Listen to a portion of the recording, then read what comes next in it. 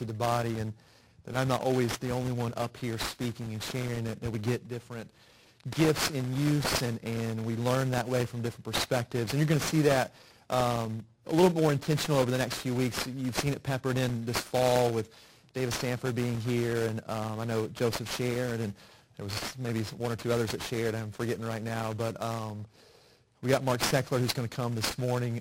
Pastor Michael is not here. He's in Roanoke this morning because our New Life Church in Roanoke, their pastor is leaving to plant a new church in Richmond, Virginia, so their associate's being set in this morning as the new pastor who's supposed to be here in a couple weeks, but he had to cancel because now all of a sudden he got real busy.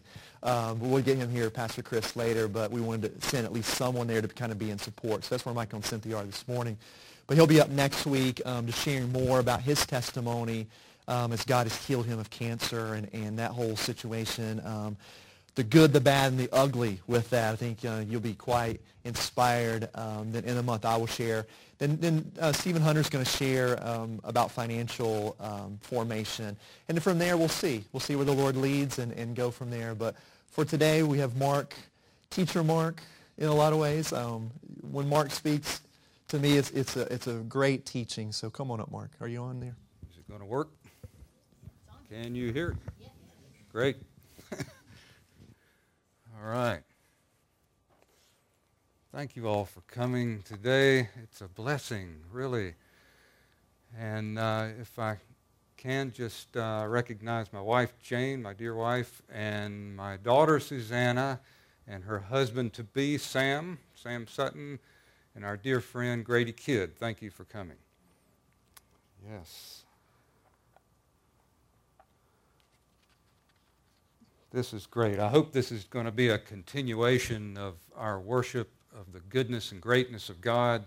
I just hear a lot of that today in the songs and in all of our worship, and just to give praise to Him. And I think this ties in really well, Psalm 145. And let's pray just to start. Thank you, Lord, for your precious word. Thank you that many have gone before us and have preserved that word, and we can just open it up freely in this country and read it and study it and just learn more about you. Lord, thank you so much that we can do that even. Lord, I just ask for your presence to be here while I'm speaking, and just guide me, and just give words that people will hear and just apply in their lives. Lord, and thank you so much for just this opportunity and for this church. In Jesus' name, amen. All right. In the last few Wednesdays, I've been teaching some on the let us statements that are in Hebrews. There's like 12 let us statements, and one of them is let us praise. And that's in Hebrews 13. And we learn from that particular one that David, even in his dire circumstances, like the circumstances that we just prayed for, that we should and could praise the Lord in those circumstances. And we can look at David, King David's example of that. He was, at one time, y'all will remember this story, he was a fugitive in his own country, basically. King Saul was after him to kill him. And so he was desperate, and he had to leave his own country and his familiar surroundings, and he went to the court of a Gentile king then, this fellow named Abimelech, and just to seek refuge, because he couldn't get refuge in his own country. But the king expected him of being an enemy, which he ought to have. So in order to save his life, David pretended he was crazy. You remember that. He walked up to the gate and he was babbling and mumbling and slobbering and all of that, and just really demeaning himself and scratching on the door. And so in that situation, that desperate situation, David, the Bible says in Psalm 34, it says, when he pretended madness before Abimelech, That's how the psalm is started. I will bless the Lord at all times. His praise shall be continually in my mouth. My soul shall make its boast in the Lord. The humble shall hear of it and be glad. Oh, magnify the Lord with me, and let us exalt his name together. So right there in that terrible situation, David, with his life hanging in the balance and the shame of making himself be crazy, basically, he's praising the Lord. So I think that's a good lesson for us. And also just a little bit closer, my wife and some others in this fellowship have been ministering in the jail recently, and they get the privilege of speaking to some Christian ladies even, or ladies that have recently come to the Lord, and they pray there in the prison. And just when you think of it, their situation in the prison is not good. You know, there's a lot of things going on there. But this lady, when she was praying, she was just rejoicing and giving thanks to the Lord in that situation. There she was in the jail.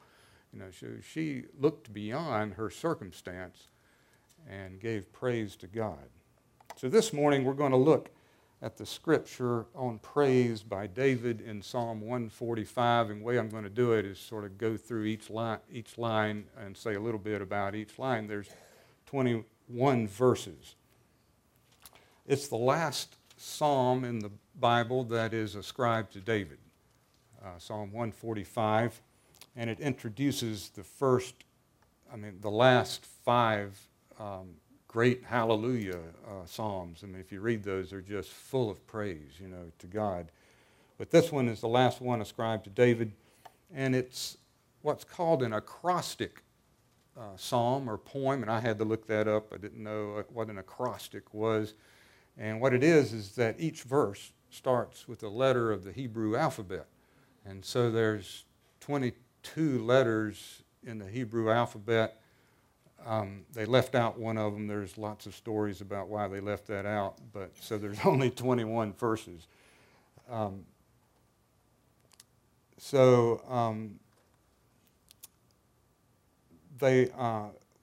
the poets, which David was obviously a poet, he was very good at it. He was very skilled, and you can tell just as we go through this psalm how it's very well organized and was done really by a pro, I'd say. But these acrostic poems were done for two reasons, basically. Is to help you memorize things. If you have something starts with A, you know, our children, we taught them scripture memory verses by using the Bible, you know, and the letters of the alphabet. A, all we like sheep have gone astray. And B, but I keep thinking of, but the wages of sin is death. But it's another one, right? Yeah, he was wounded for our transgressions. Anyway, that's how you memorize these particular psalms, and you'll see why they did that in a little bit. And then also, of course, when you use the alphabet, you are magnifying God from A to Z, from Alpha to Omega in the Greek, and in the Hebrew it's Aleph to Tav.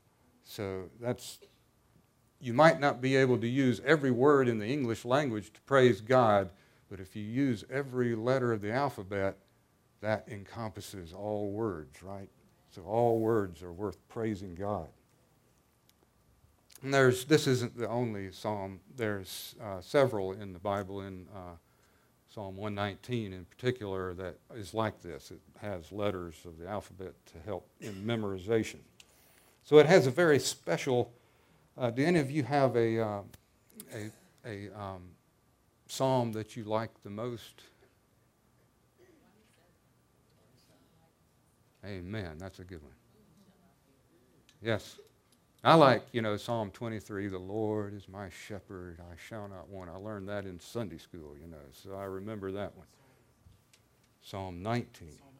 Psalm 8. What's part of that? Amen. So all of them are good. Well, it turns out that in Jewish practice, And any chance I get, I say something about the Jews and Israel because I love them, and because the Bible is basically written by mostly Jews, for Jews, about a Jew, Jesus. So, so I really get into that. So it happens that this Psalm 145, I wouldn't have picked this psalm, but Pastor Michael, he read this psalm before his surgery, if y'all remember, the whole thing. And I thought, we must talk about this psalm. So it's said by Jewish people 3 times a day, twice in the morning service and once in the evening. And I said, wow, that's a lot. So I called up, or I emailed my friend in Israel. He's a Jewish fellow that made aliyah. That means you go up or go to your home country or whatever. He took his whole family about 4 years ago and moved to Israel. He's an Orthodox Jew, and we just have a bond together, and I've been praying for him for many years. I said, do y'all really say this 3 times a day? And he said, yes. So I'll speak a little more about that when we come to the particular verse that he really likes. And you can imagine if you say something 3 times a day, it's going to become part of you. I mean, it's going to get down deep 3 times. They add a couple of verses in the front and in the back, but it's all Scripture. So the Talmud, which is the oral tradition of the Jews, they commend all who repeat Psalm 145 as having a share in the world to come. So that means if you say that 3 times a day, you're guaranteed eternity. Well, I wish it was like that, but that's what they say in their commentary. Okay. So it's a vital part of their faith. It's pretty obvious. It's a vital part. Now, just me looking at the Psalm 145, and we'll start on it shortly here. I see 4 stanzas. It's like 3 groups of 4. David, he was pretty clever in all this. And then there's the 4 G's, I'll call it. We can see that it emphasizes 4 G's. And that begins with God's greatness. We've been singing about that. His goodness, His grace, and finally His glory. So you could say, I'm not a musician, but this psalm is written in G major. So it's a G major. Then also there's 4 commitments to worship. We'll go over that. And there's individual worship. And there is multi-generational or intergenerational corporate worship. And then there's individual and corporate worship. So there's different. You'll see that when we go through it. So in all these ways, in all the community of God, individuals and corporately, we can praise God. And this psalm is perfect in demonstrating that. So we'll go first to Psalm 145, verses 1 and 2. I will extol you, my God, the King, and I will bless your name forever and ever. Every day I will bless you, and I will praise your name forever and ever. So David, he's the king. I mean, he's the man. And he is over all this area and territory now, the most powerful in the world at that time. And he recognizes and gives thanksgiving. This is what's neat about this guy, is that he recognizes that he's below God, that there is a king of all the universe, a king of the earth, and he's just the king of this nation here. So there is some humility in that. And in fact, this is the only verse in the Bible that says God the King. Because most of them it says God, O King, or my King, personalize it, but this is the King. Indeed, he is the one who is in charge of all things, not only as creator, but as controller and consummator of earth's history. Now, if you look in this verse, it says forever and ever. You know, that's everywhere in the Scripture, forever and ever. That's a long time. Have you ever wondered, you know, how long and how you can do something forever and ever? You know, I've wondered about that, how you can do something without ceasing. There's other scriptures about that. And just to give you a little story, it's sort of connected, sort of not, but I was in the airport last spring and waiting on my flight. Near the gate, I noticed there was a room across from the gate, and it was like a chapel or a prayer room, you know. So I went in that, and it was quiet in there, you know, compared to the airport, and got out my book and was reading it. You know, while I'm meditating and praying and reading, you know, you got a couple of Muslim guys come in, and it was obvious they had accommodated for Muslims also, because, you know, there was this compass on the ceiling showing them which way was east, and they had the little towels or whatever that you lay on the floor. And so they got out. They were doing their 5 times a day prayer, you know, and this was one of them, and they're all very diligent at that. And I was thinking, you know, Lord, you know, I was starting to whine then. You know, I was saying, you know, if us Christians would be as diligent about praying as these guys, you know, it'd be a better place, you know, if people would take it seriously like them. Now their prayers are very rote. You know, there's certain things that they have to say. It's not really a heartfelt thing, oh, you know, God, we love you, that kind of thing. But still, they're doing it. You know, they're doing it. So I was sort of whining, you know, I shouldn't have been doing that. So I get on the plane, and you know, on that same flight coming back, one of the guys in uniform, I don't know if he was the pilot or if he was a attendant or what, but he started talking to me, and he noticed I was reading this Christian book thing, you know, and so he starts talking about himself, and he says, you know, I've got, and I don't know how, I can't remember how it got to it, you know, I have this ring that I wear, and it's got, I mean, the guy has a degree in theology. Now, why he's doing there, being a flight attendant, I don't know, but, and he says, on my ring is engraved 1 Thessalonians 5:17 in Greek. And you know what that says? It says, pray without ceasing. And I was saying, God, man, you just told me that by the Spirit we can pray without ceasing, not 5 times a day. We can beat the Muslims by praying 5 times, that pray 5 times a day, but we can pray without ceasing. And then I just noticed the next verse is, do not quench the Spirit. So I think it's the Spirit of God that enables us to pray without ceasing, to rejoice evermore, to give thanks in all things. That's how we can do it, if we don't quench the Spirit. So that's just a little story about forever and evermore. Verses 3.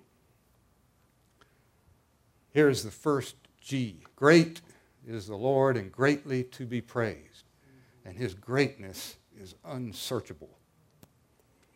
All right. I remember a common prayer. You guys may remember that growing up. That sometimes we would say at dinner, God is great. God is good. Let us thank him for this food. By his hands we all are fed. Give us, Lord, our daily bread. Amen. Yeah. You know, that's like a miniature Psalm 145. I got to thinking about it. It really is, because God is great and God is good. And later on we'll see that he looks after us. You know, the Muslims, and I don't know why I'm mentioning this so much about Muslim and Islam religion. They proclaim before they even destroy themselves in suicide, they say, Allahu Akbar. You know what that means? God is great. Well, at least they got that right, you know, even as they're destroying themselves. But that's what that means. God is great. Verse 4. One generation shall praise your works to another and shall declare your mighty acts. So this verse shows that Praise and worship should be part of every generation. And I'm thinking, when I think of that, is the Jewish tradition, especially that's shown in Deuteronomy, chapter 6, verses 7, where it talks about we are to train up our children and to speak of them in the way while you're walking, while you're talking, in everything you do, as you rise up, as you lay down, in everything, in every generation. We should pass that down. So we should pass down how to praise God and how to worship Him to our generation, to the little ones beneath us. And there's a difference, though, between teaching, like I'm standing up here and teaching. You know, y'all will probably forget what I say as soon as you walk out the door, but if you're walking with somebody and doing it, they don't forget it. Right? That's training. That's the difference between teaching and training. You need to have both. All right. We're going to have verse 5 and 6. I will meditate on the glorious splendor of your majesty and on your wondrous works. Men shall speak of the might of your awesome acts, and I will declare your greatness. So God, He is not only great because He's king over all things, but He's great due to His mighty and awesome acts, things that we can't do, like part the Red Sea. That's probably what they were thinking of there when He delivered the Jews, the Israelites, from Egypt. Verse 7. They shall utter the memory of your great goodness and shall sing of your righteousness. So here's the second G, goodness. So God always acts in accordance with His essential goodness, and He is always fair and just. And you'll see here the word utter actually means gushes forth. So we're just supposed to make a big deal about God, the memory of His great goodness. Martin Luther said in the last part of that verse, he said that the devil hates theology and singing. And when you put those two together, he really gets aggravated.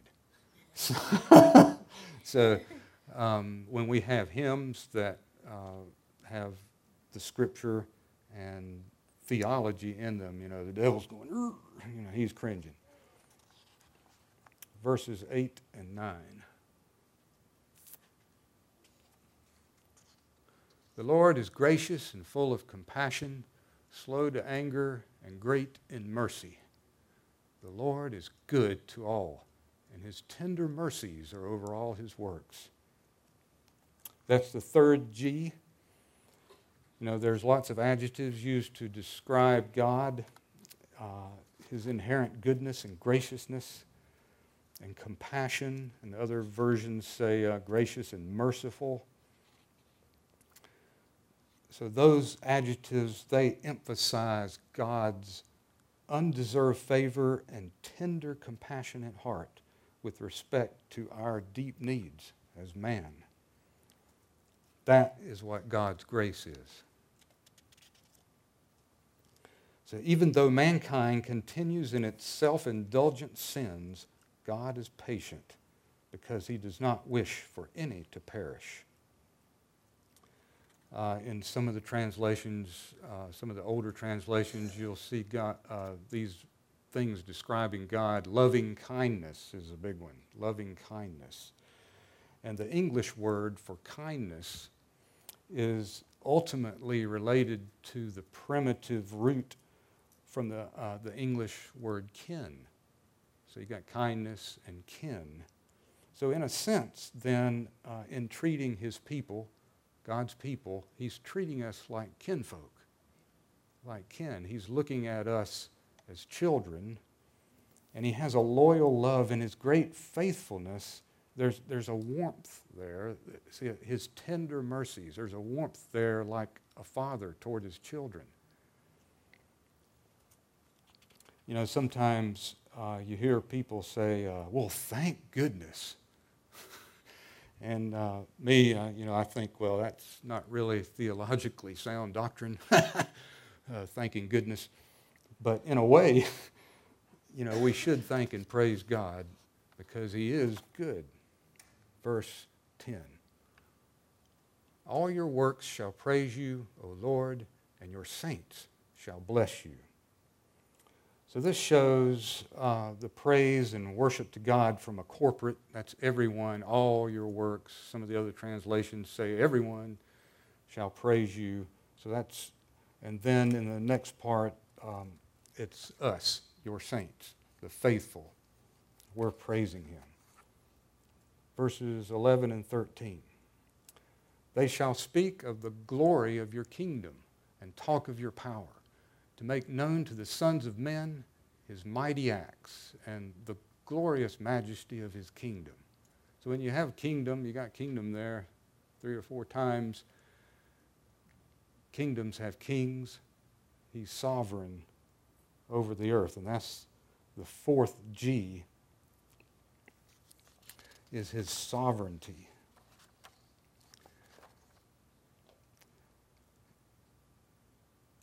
It's interesting in verses 11, 12, and 13. Let's see, do you have 13 up there? Did I leave that out? Yeah, let's say this. Your kingdom is an everlasting kingdom, and your dominion endures throughout all generations. So if you take those 3 verses, the acrostic letters, remember the letters that are in the front, if you spell them backward, in English it's MLK, and that's milk in... it stands actually for king in the scripture. So I think that was done purposely. David stuck that in there to see if we could figure it out. So when the job of a king, especially in the Middle East or in the Near East, the role of the king was to provide a safe place and a habitation for humanity, and it included providing for his subjects a dwelling place, safety, peace, drinking water, abundant harvests, lots of animals, fertility. Boy, the king, he was in charge of providing a lot of stuff. And as I was reading through about Joseph, when he was in Egypt, the Pharaoh gave him a new name, and I won't even try to pronounce it, but his name translated meant the one who furnishes the sustenance of the land. So that's the job of a prime minister or a king, which Joseph was pretty close to that. Verse 14. The Lord upholds all who fall and raises up all who are bowed down. In this verse, we see sort of a transition back. In all the other verses, we're talking about the rule and dominion and how God is great and good. But now it's stepped down to his nurture and care for his people. And for those that are frail and needy. So we see God, who is above all, stepping down and ministering actually to us, his children. Verses 15 and 16, the eyes of all look expectantly to you, and you give them their food in due season. You open your hand and satisfy the desire of every living thing. So these verses portray God as a God of all living things, and he gives us with an open hand. When somebody has an open hand to you, that means you're willing to give, to help them. Instead of what? The clenched fist. That's not what God is. He's not a clenched fist God. He's an open hand.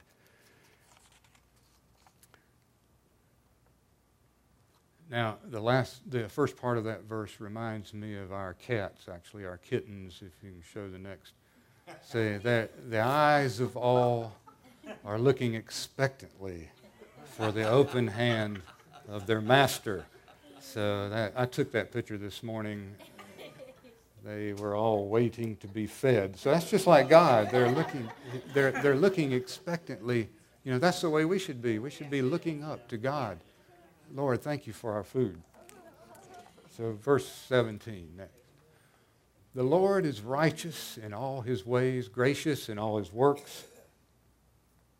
So in everything that God does, he is just and he is kind. Verses 18 and 19. The Lord is near to all who call upon him in truth, and he will fulfill the desire of those who fear him. He also will hear their cry and save them. So this verse becomes a little more specific, and it speaks to us who are faithful. I'm assuming, it might be a big assumption that everyone here knows the Lord. And we're those that are faithful, and we're those that fear him.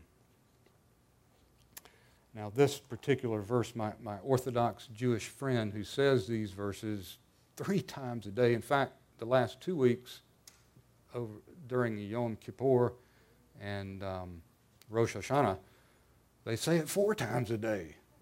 So, and we're getting ready, you know, what's going to happen tomorrow? Do you all know the feast that's starting tomorrow? It's the Feast of Tabernacles, right, or Sukkot. Yeah, Sukkot. And that is just to throw this in, they're celebrating the presence of God. You know, the Jewish people celebrate the presence of God by building these little booths and tabernacles because they're remembering, you know, back when they were delivered from Egypt. But we can celebrate the presence of God right here and now because he's with us. So here, I'm just going to quote this from the email. It's a sentence or two from my friend Robert. And he says this, and how this psalm is very special to him. Ashrah, which is the prayers, that's what they say 3 times a day is Ashrah, and this is part of it. It's very special to me personally. There is a verse that states that God is close to all who call on him sincerely. That's verse 18. That is certainly true. Anything I requested while reciting this verse, he has provided me. Not like asking to win the lottery, because that isn't sincere truth. The verse implies we have nothing other than what he provides. We are utterly dependent on him. Now this is from a Jewish fella that doesn't even know Jesus, and I have point blank told him about Jesus multiple times, but there's a veil. You know, there's this veil that God has put over his face. He doesn't see it. You know, he's waiting for the Messiah, but the Messiah's already come. You know, I tell him, he's already come. You know. So yeah, and it's interesting when he writes in his emails, when he writes God, it's G-D, because he cannot speak the name. You know, he can't write the name. And so he does a little dash, and when I answer him back, you know, I'll do it also just in deference to him, you know, in honor to him. He won't say God, and he won't write God, because it's like an idol or making an image or something like that. So I think that's interesting. Verse 20, the Lord preserves all who love him, but all the wicked he will destroy. So this one's a little bit different. You know, it's sort of a change up here. It's a reality check.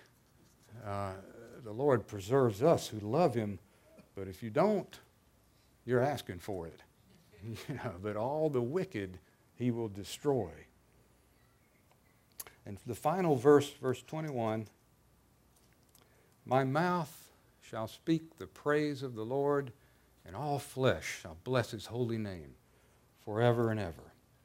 So in this verse we see that my mouth, that's my individual worship, I'm praising to God, and then also all flesh.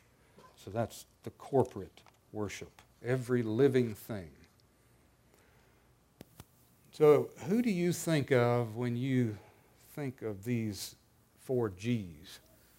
Great and good and gracious and glorious. Who is it in the Bible that you think of? Jesus. Right, so it comes as no surprise that those are the same qualities of Jesus. And indeed, Jesus Christ is declared to be the great God and Savior in Titus. And he's also the great shepherd, and he's the high priest, and he's the good shepherd. So Jesus his characteristics are all of these 4 G's. Now, my Jewish friend doesn't see that. King David didn't quite see that. Didn't see, he's Old Testament. He probably saw it as good as anybody back then. He knew that there was a Savior coming, but we have the privilege of looking back. We're on the other side of the cross, and we have Jesus. And also in John 1:14, we beheld his glory. So there it is. He's glorious. So just in summarizing and wrapping this up, I'd like to just read this brief couple of sentences. It may be said that Psalm 145 is a magnificent hymn that reminds believers of all that God has provided for a believing mankind. As a song of praise and thanksgiving, it is indeed a psalm written in G major, and one that should be very specially felt by every believer, for it not only testifies to the greatness and goodness and grace and glory of God, but in light of the fuller New Testament revelation, it also reminds all believers that these spiritual riches are ours through Christ Jesus, in whom all 4 of these divine characteristics are manifested. So thank you for listening. I hope you got a little bit out of this today. Oh, there we go. But let's pray. Lord, thank you. Thank you so much for this time. Thank you for being able to open your word and to study it and to just see how good and great and just glorious and gracious you are. Lord, let us go out this week with that in mind and having the Holy Spirit dwelling within us to exhibit that to all those that we meet. In Jesus' name, amen.